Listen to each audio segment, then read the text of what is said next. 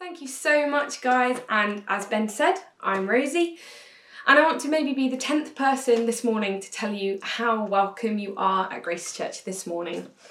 Grace Church isn't a building, it isn't a website, it isn't this video online. Grace Church is a family and there's room for you here. You are so welcome. We're currently preaching through a book in the New Testament. It's a letter written by a guy called Paul. He writes it while he's chained up in prison for his faith in Jesus, and he knows he's probably soon about to die. He's writing to a church in Philippi, which is why the letter's called Philippians, and today I'm going to be looking at chapter 3. I'm going to read from chapters 1 through to 11. If you have a Bible with you, I'd really encourage you to read along. Or if you don't have a Bible with you and you're on Church Online, there's a little Bible tab that you can click on there. So from verse 1. Finally, my brothers, rejoice in the Lord. To write the same things is no trouble for me and is safe for you. Look out for the dogs, look out for the evildoers, look out for those who mutilate the flesh. For we are the circumcision who worship by the Spirit of God and glory in Christ Jesus and put no confidence in the flesh. Though I myself have reason for confidence in the flesh also. If anyone thinks he has reason for confidence in the flesh, I have more. Circumcised on the 8th day, of the people of Israel, of the tribe of Benjamin, a Hebrew of Hebrews. As to the law, a Pharisee. As to zeal, a persecutor of the church. As to righteousness under the law, blameless. But whatever gain I had, I counted as loss for the sake of Christ. Indeed, I count everything as loss because of the surpassing worth of knowing Christ Jesus, my Lord.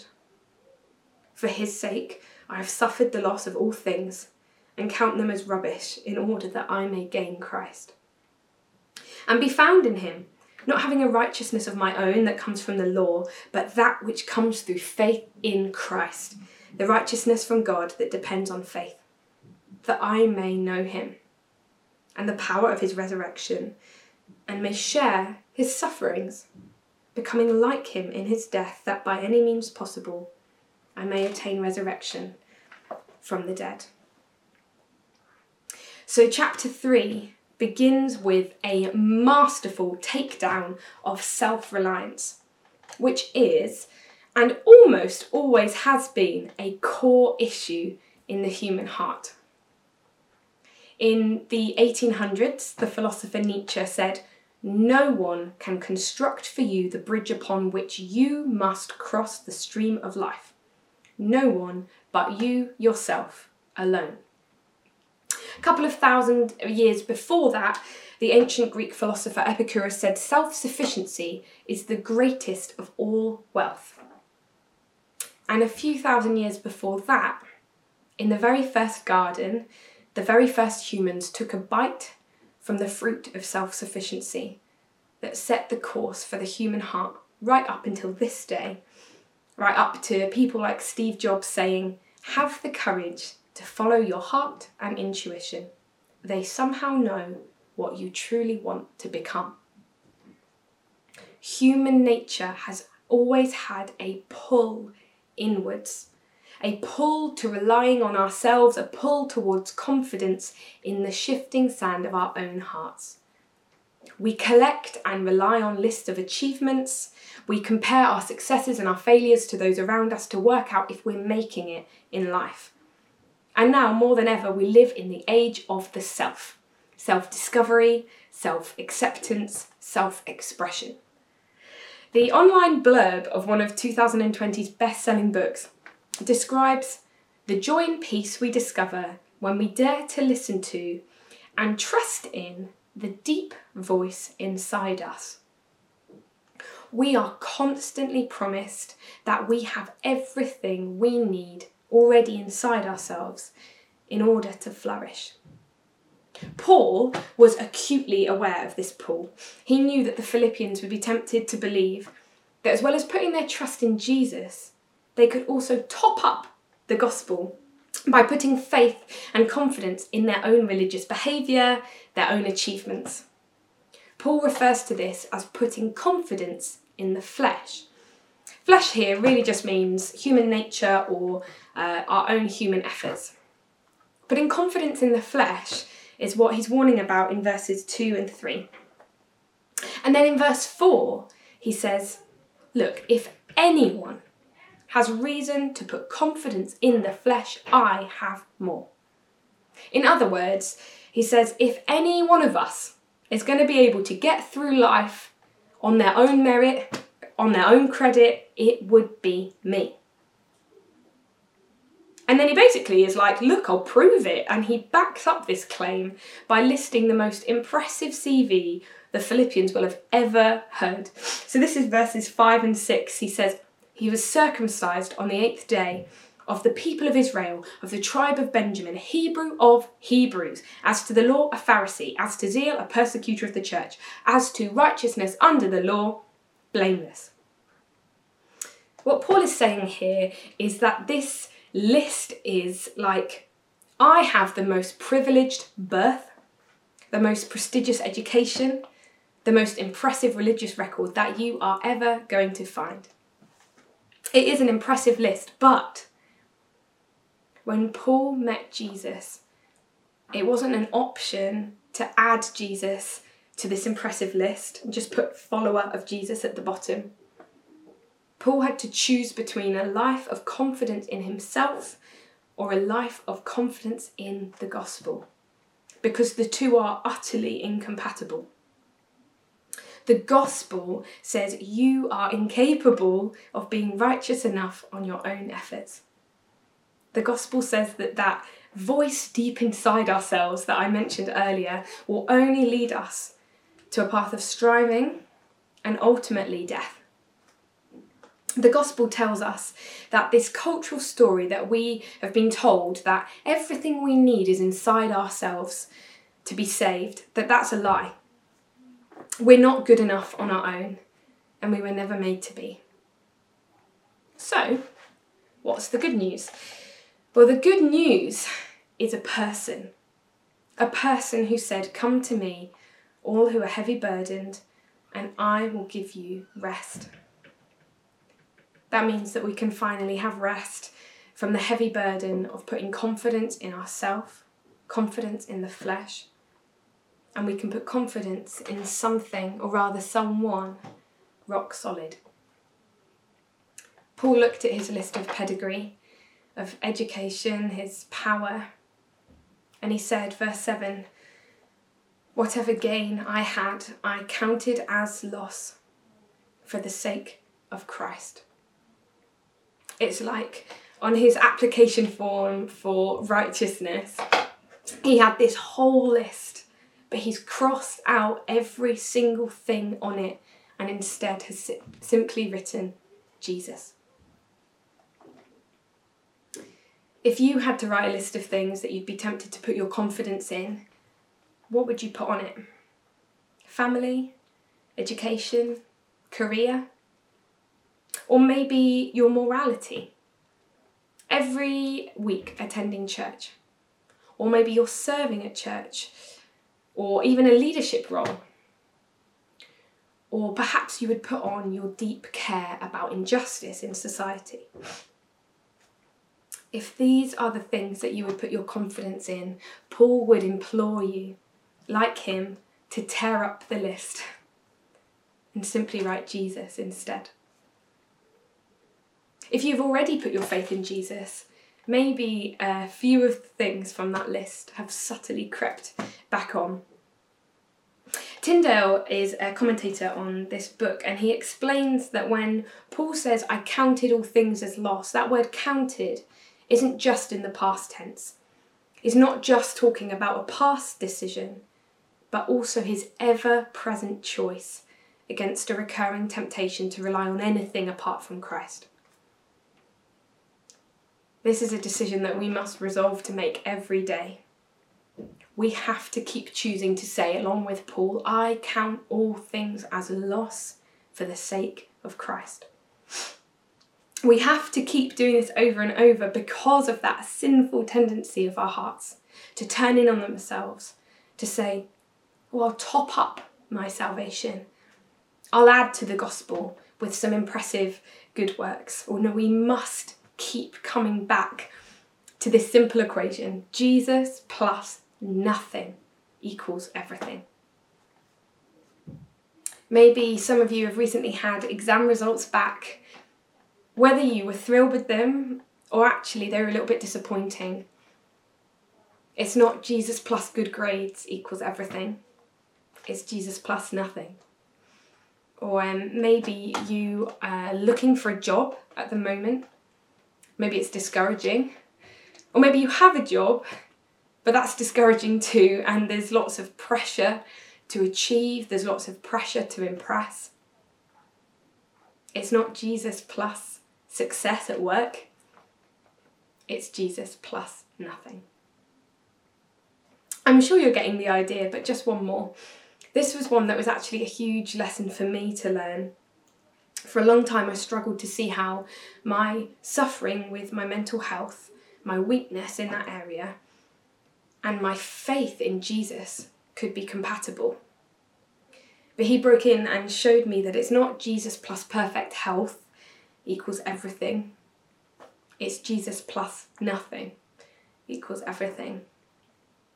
Because Paul moves even further than just talking about this list of gains, this impressive list, and actually kind of adds all of life to this list. He includes everything that he could possibly think of.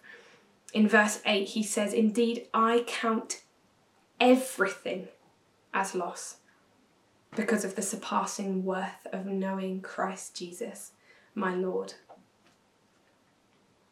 These things, education, success at work, relationships, health, none of them are bad things in and of themselves, but good things become hindrances to us if they keep us blind to the fact that we can only live by the grace of God. That's why Paul goes as far as to count his entire list as rubbish in order to gain Christ. Because in the end, as much as we're told to live for ourselves and for our own dreams, to listen to that voice within, to live according to the flesh, to use again the language that Paul does here, it doesn't actually work. I came across this article the other day, which was called "The Top 5 Regrets of People Who Are Dying." Obviously I thought, well, that sounds interesting. I want to know what those are.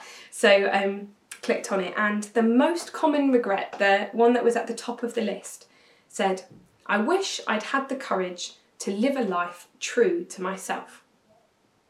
And then the paragraph underneath the description said, "When people realise that their life is almost over and they look back clearly on it, it is easy to see how many dreams have gone unfulfilled.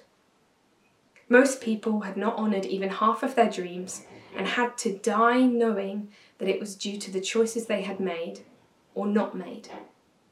And this article, particularly that paragraph, made me so sad because I thought of all of these people getting to the end of their lives, looking back and realising, wait, that living for myself thing actually wasn't very easy.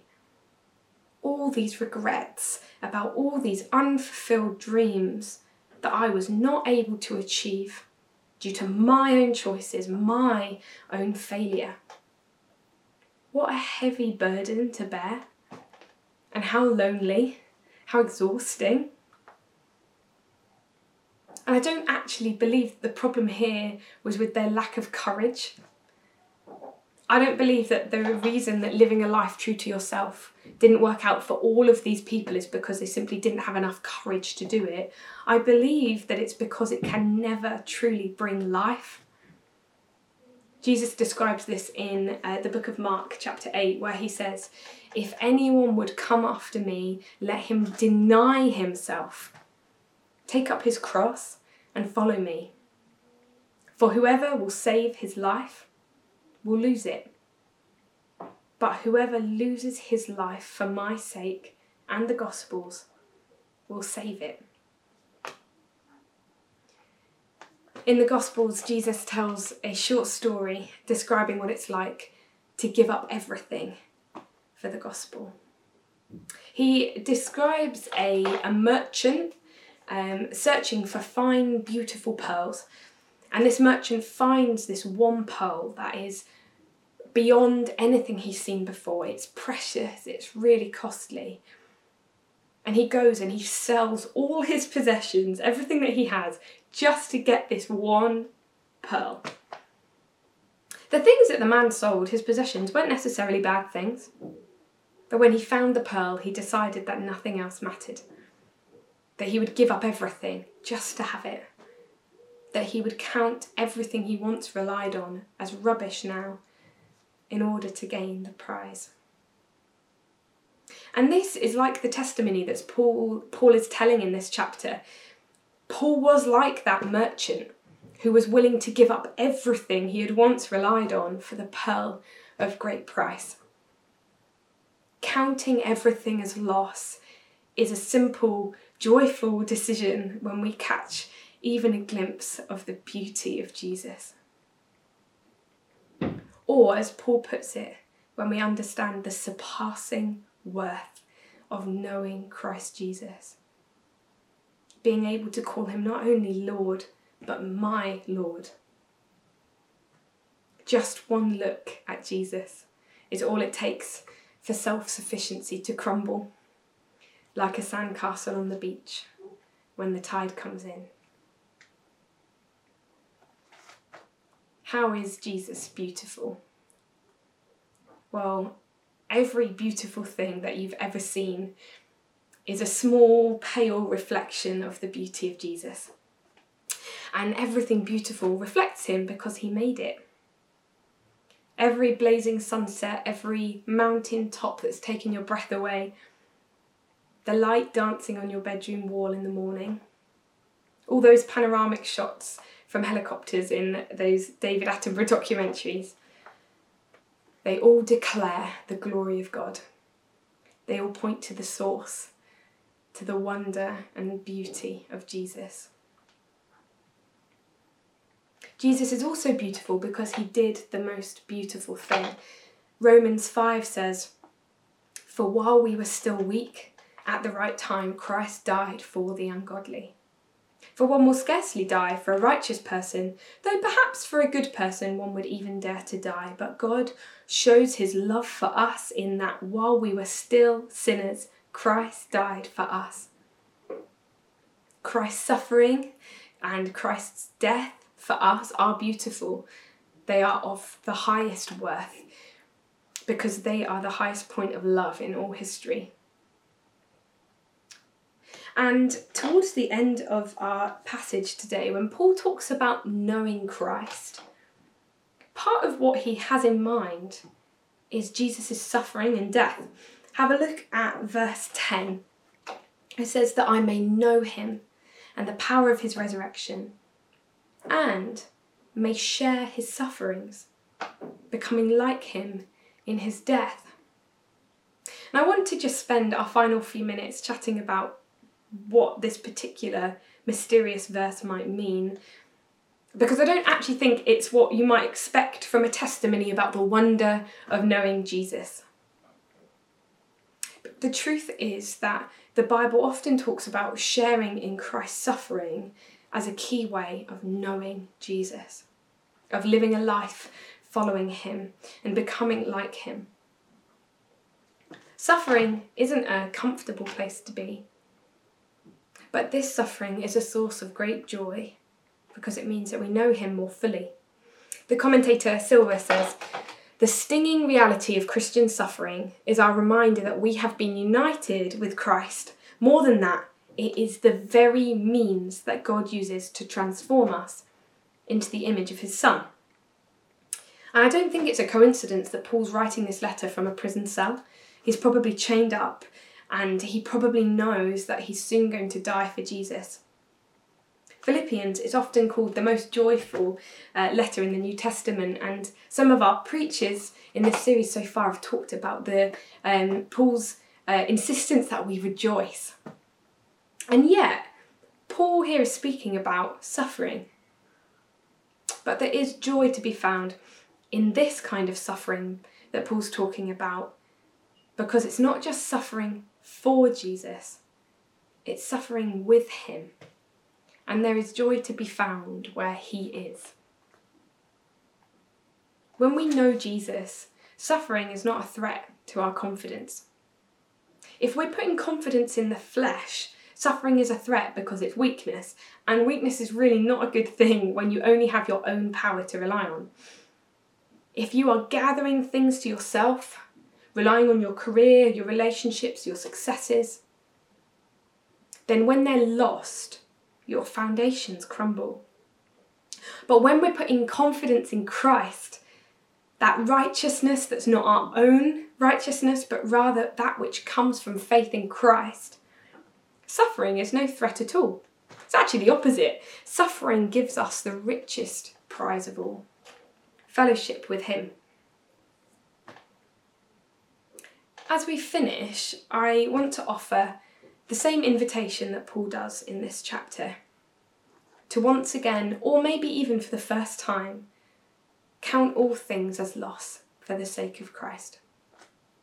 And this really is for all of us, because as we saw earlier, Paul's talking about a daily reality here, a life of coming afresh to Jesus, clutching those lists that we write to impress him or make ourselves feel secure, and once again, giving it all up to gain the pearl of great price. Perhaps close your eyes for just a second now and thank Jesus that you are found in him, that your righteousness isn't from you, that it comes through faith in Christ. And perhaps confess anything that has crept its way back onto that list.